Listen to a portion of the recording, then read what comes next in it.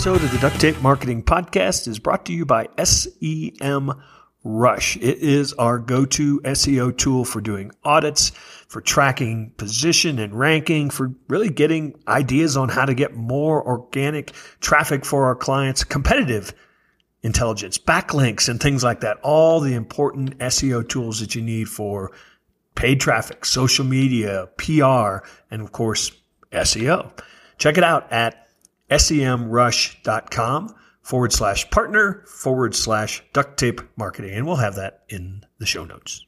Hello and welcome to another episode of the Duct Tape Marketing Podcast. This is John Jansen. My guest today is Rachel Parker. She is the CEO of Resonance Content Marketing and the author of a book we're going to talk about today called The Content Marketing Coach. So Rachel, thanks for joining me. Thank you, John. Happy to be here. So I wondered if we could start today's call off with a few stanzas of Musetta's Waltz from La Boheme. Surely you've sung that aria before. I have, yes. So obviously I did a little research, and on top of being an SEO and content expert, you are a trained soprano. I am, yes. But unfortunately, I read with sadness that you don't get to do that very much anymore. Not very much, mostly in the shower and occasionally in the car, but that's about it these days. So let's talk about content marketing, shall we? So set the table maybe for, I still get this all the time. People like you and I talk about content this, content that, and people are still saying, what exactly is content? Is that a blog post? Yep, good question. And there's a lot of confusion over what content is and is not. So I define content as any communication with your audience that is not selling. So that could be anything, literally anything from a birthday card to an ebook, to your own university program. It's connecting with your audience without pushing your product or services, and it's as simple as that. Well, that's interesting because why wouldn't you include? At some point you move people through the journey to the point where they want to buy, and you're still producing content that I think has to convince them why would you exclude?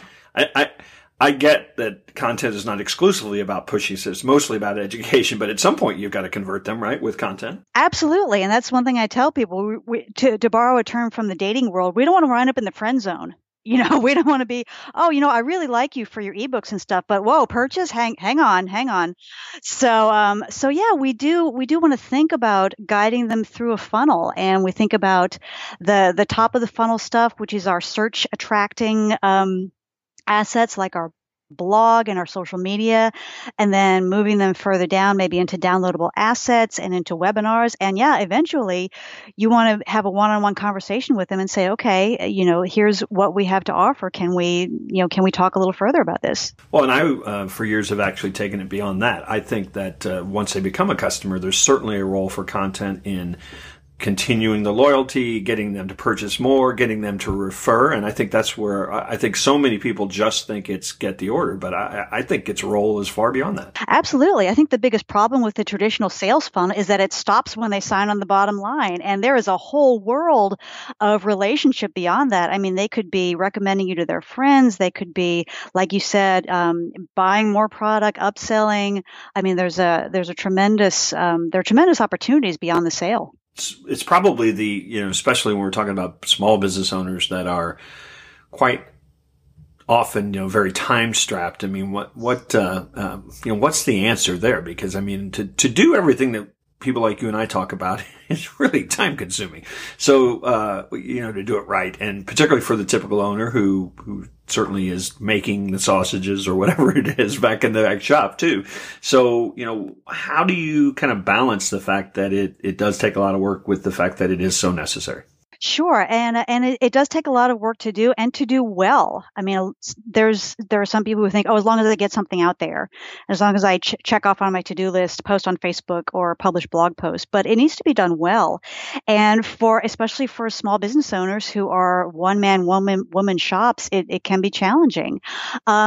One thing to do is you can look into outsourcing. You can bring in a freelance writer who can write those blog posts for you, someone who can handle your social media. That's one way to do it. And I think the worst thing you can do is just say, well, I don't have time for it, so it's just not going to happen, because that's where we're coming to in the marketing world. It's no longer a nice to have. Well, so let me ask you then. So that person that says, well, I either don't have the money or the time to do it well, at least I'm doing something. Is that better than nothing? Yeah, something is definitely better than nothing. So if all you can manage is one good quality blog post a month, then go for it. It's not going to set your traffic on fire, but when you encounter a potential customer and you say, please feel free to go to my website, and they are seeing that quality content, that is going to up your stock. So I would be the first to say that anything is better than nothing. How do you think? You mentioned the blog word. I mean, is that, I've been blogging, 13 years now, and, it's changed dramatically, the position or the role or what blogging actually is. And in fact, we build most of the websites for our clients just using WordPress. We don't really talk about it being a blog. It's just a content management system. So do you believe that everyone needs that, whether we call it a blog or whatever we decide to call it, do you think everyone needs that kind of publishing ability? I think it's one of those things that everybody really needs. And when we think about blog, we think about words on a page, but really you could do videos. You could do audios. You could record. You don't necessarily have to have a formal podcast, but you could record audios on a platform like SoundCloud and just embed those and have that be your audio blog. So there are many possibilities, but I think the blog is essential because the first thing is you own your website, which is something that you cannot say about your Facebook page or your Twitter account. That is your real estate, and when people go to your site, I think they need to see some kind of publication that comes from you and that you own. So one of the things that I hear, let's back up to strategy a little bit, because we've been talking about, you need to be producing content. You need to be producing content. Well, you can certainly waste a lot of time producing content that either nobody wants to read or isn't really going to drive people to know, like, and trust you. So what do you say to people, when they're trying to get started? How do you make, I often refer to the fact that content needs to be the voice of strategy. So how do you make it the voice of strategy as opposed to just another tactic? Sure. Your content marketing strategy absolutely has to begin with your audience. If you don't know exactly who that audience is, then find out before you do anything. And this is a challenge for everyone, but I find especially, John, in the B2B world, because I'll ask people, who's your audience? And they say, well, mid-sized companies in manufacturing located in the Midwest. And then I say, okay, who in that company? And they say, oh, well, the CEO would be great, I guess, or the COO, or maybe a VP. And they don't know literally whose eyeballs you want on the other side of that content. So knowing your audience has got to be step number one. Yeah, and it's interesting about that is the answer actually may be all three, but they have different objectives and goals, which makes it even worse. So where do you tell people? Another question I get asked all the time is, I don't know what to write about. Where should I get ideas? I mean, where do you send people to look for ideas about what would make sense for them to write about? Sure. The first thing, again, once you know your audience, see if you can find out where they get their content. What books or magazines do they read? What websites do they go to? What Facebook pages do they subscribe to? And do a little snooping around and see what other people are doing in your industry. And then another thing you can do is just ask your audience. Set up a Survey Monkey or something very simple via email and say, hey, what are the topics that are going to make your life easier or that are going to help you do your job better? And how can we help with that? So I would start with that. Yeah, there's also some great tools that are available today too. My listeners will recognize this one because I talk about it all the time. I love BuzzSumo. So when I kind of have an idea of a topic or a theme, I can go there and find very specific content and that has been shared and theoretically proven that people are interested in that. And that can be a really great way to stimulate some ideas. So I talk about, I think for a number of years we we started talking about content marketing as though it were a separate channel. And I think a lot of people certainly look at it that way. But I think that it's actually In fact, I talk about it just being the air for marketing today, that we really have to integrate. I mean, you can't really do effective SEO. You can't do very effective advertising, in my opinion, without content. You certainly can't do much PR without good content. So, how do you think in terms of the other channels that clearly you need to feed, but need content to do that? Yeah. It's an interesting point, John. And I relate it to, there's a reason why we don't talk about color TVs anymore, because that's what it is. There is nothing else. And I think the term content marketing may be fading away the next few years as it just becomes part of your strategy. So, even companies that, these diehard oil and gas guys who I never thought I would see creating content, they're getting on board and realizing that it's got to be rolled into your strategy. And, as we do look at our sales funnel, we need to think about, okay, how are we going to feed people with content from the very first encounter through the decision-making process all the way to the purchase and beyond. So it all has to integrate. So one of the things that even the greatest journalist that can write just the most compelling story knows is that if nobody reads it, it's probably not that effective. So, are there some tips for creating that you like to use for creating content that people just really want to share? They're drawn to it and it's almost like, oh, I have to share this. Sure, absolutely. Well, there has to be a promotional element involved, first of all. As I like to say, if you build it, they will come only worked for Kevin Costner, because just putting a blog out there is not going to send thousands of people to your site tomorrow. So we do have to promote it. And some of that might involve some dollars, might be a promoted Facebook post or promoted tweets or things like that.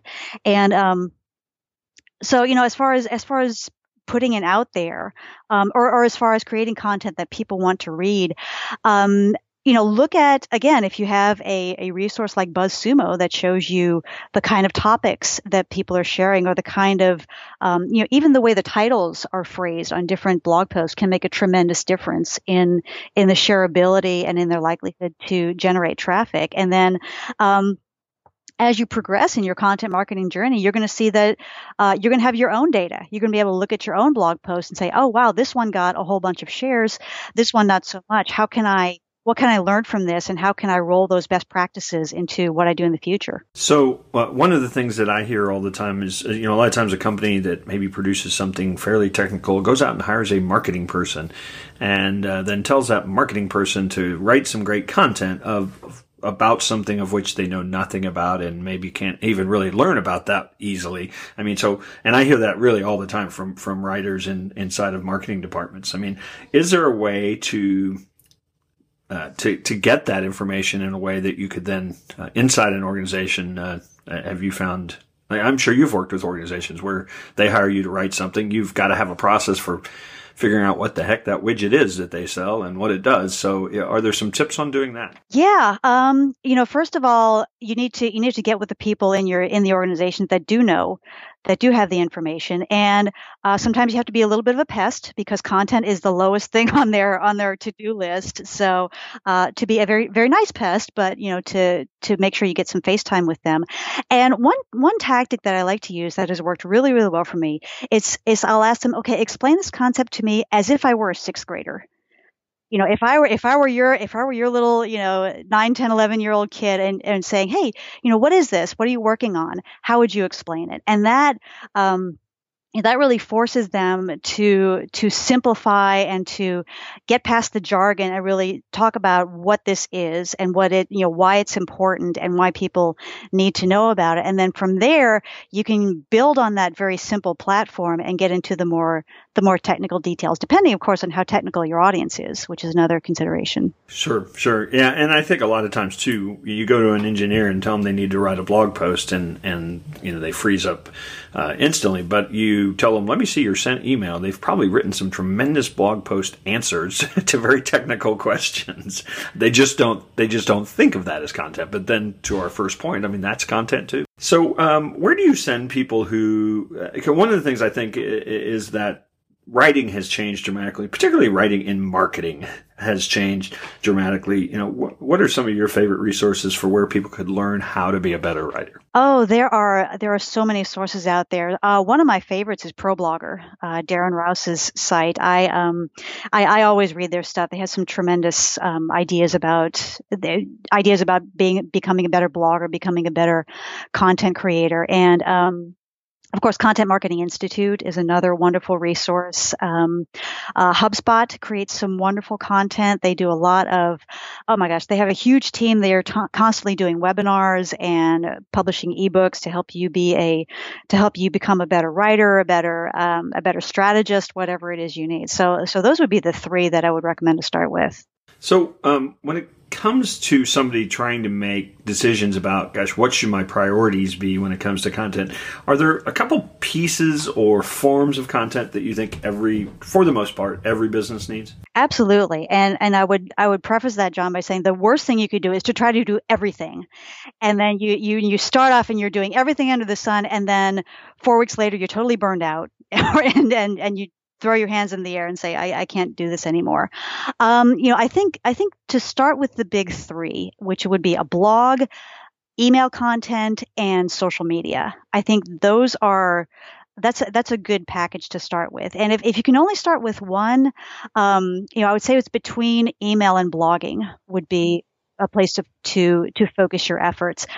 Email doesn't get a whole lot of attention these days, but it's still an incredibly powerful communication method, because if someone's giving you their email address, they're basically saying you can come into the equivalent of my online house and talk to me, and that's incredibly powerful. Of course, you need the blog to attract search traffic, and then as I like to quote Jay Baer, he said content is the fire and social media is the gasoline. So social media is going to give you a bigger platform for talking about these pieces of content. So I would start with those three, and then later on, if you want to add video, podcasting, if you want to get fancier, you have that opportunity. So I'm talking with Rachel Parker. We're talking about the Content Marketing Coach, the book called The Content Marketing Coach, and you do have a few resources at contentmarketingcoachbook.com. Tell us a little bit about Resonance. What do you do over there at Resonance? At Resonance, we are a full-service content marketing agency. So companies come to us who believe in content marketing. They know they need it. They just don't have the internal resources to be able to do it consistently and at the level of quality that they need. And this is something that we find a lot of teams struggle with, because they may have an ace marketing team, but they couldn't keep it up if a product launch were to come along, or something were to come along that just totally soaked the rest of the team. And then some companies come to us and say, hey, we have a great team in place. We just need help with the strategy. So with those folks, we would get into a coaching program where we would help them put together a strategy, coach their teams, make sure that they are ready to hit the ground running. So those are the two ways that we help our customers. Well, Rachel, thanks so much for joining us. Look forward to the Content Marketing Coach book being out there in the world, and hope to bump into you someday out on the road. My pleasure, John. Hope to see you soon.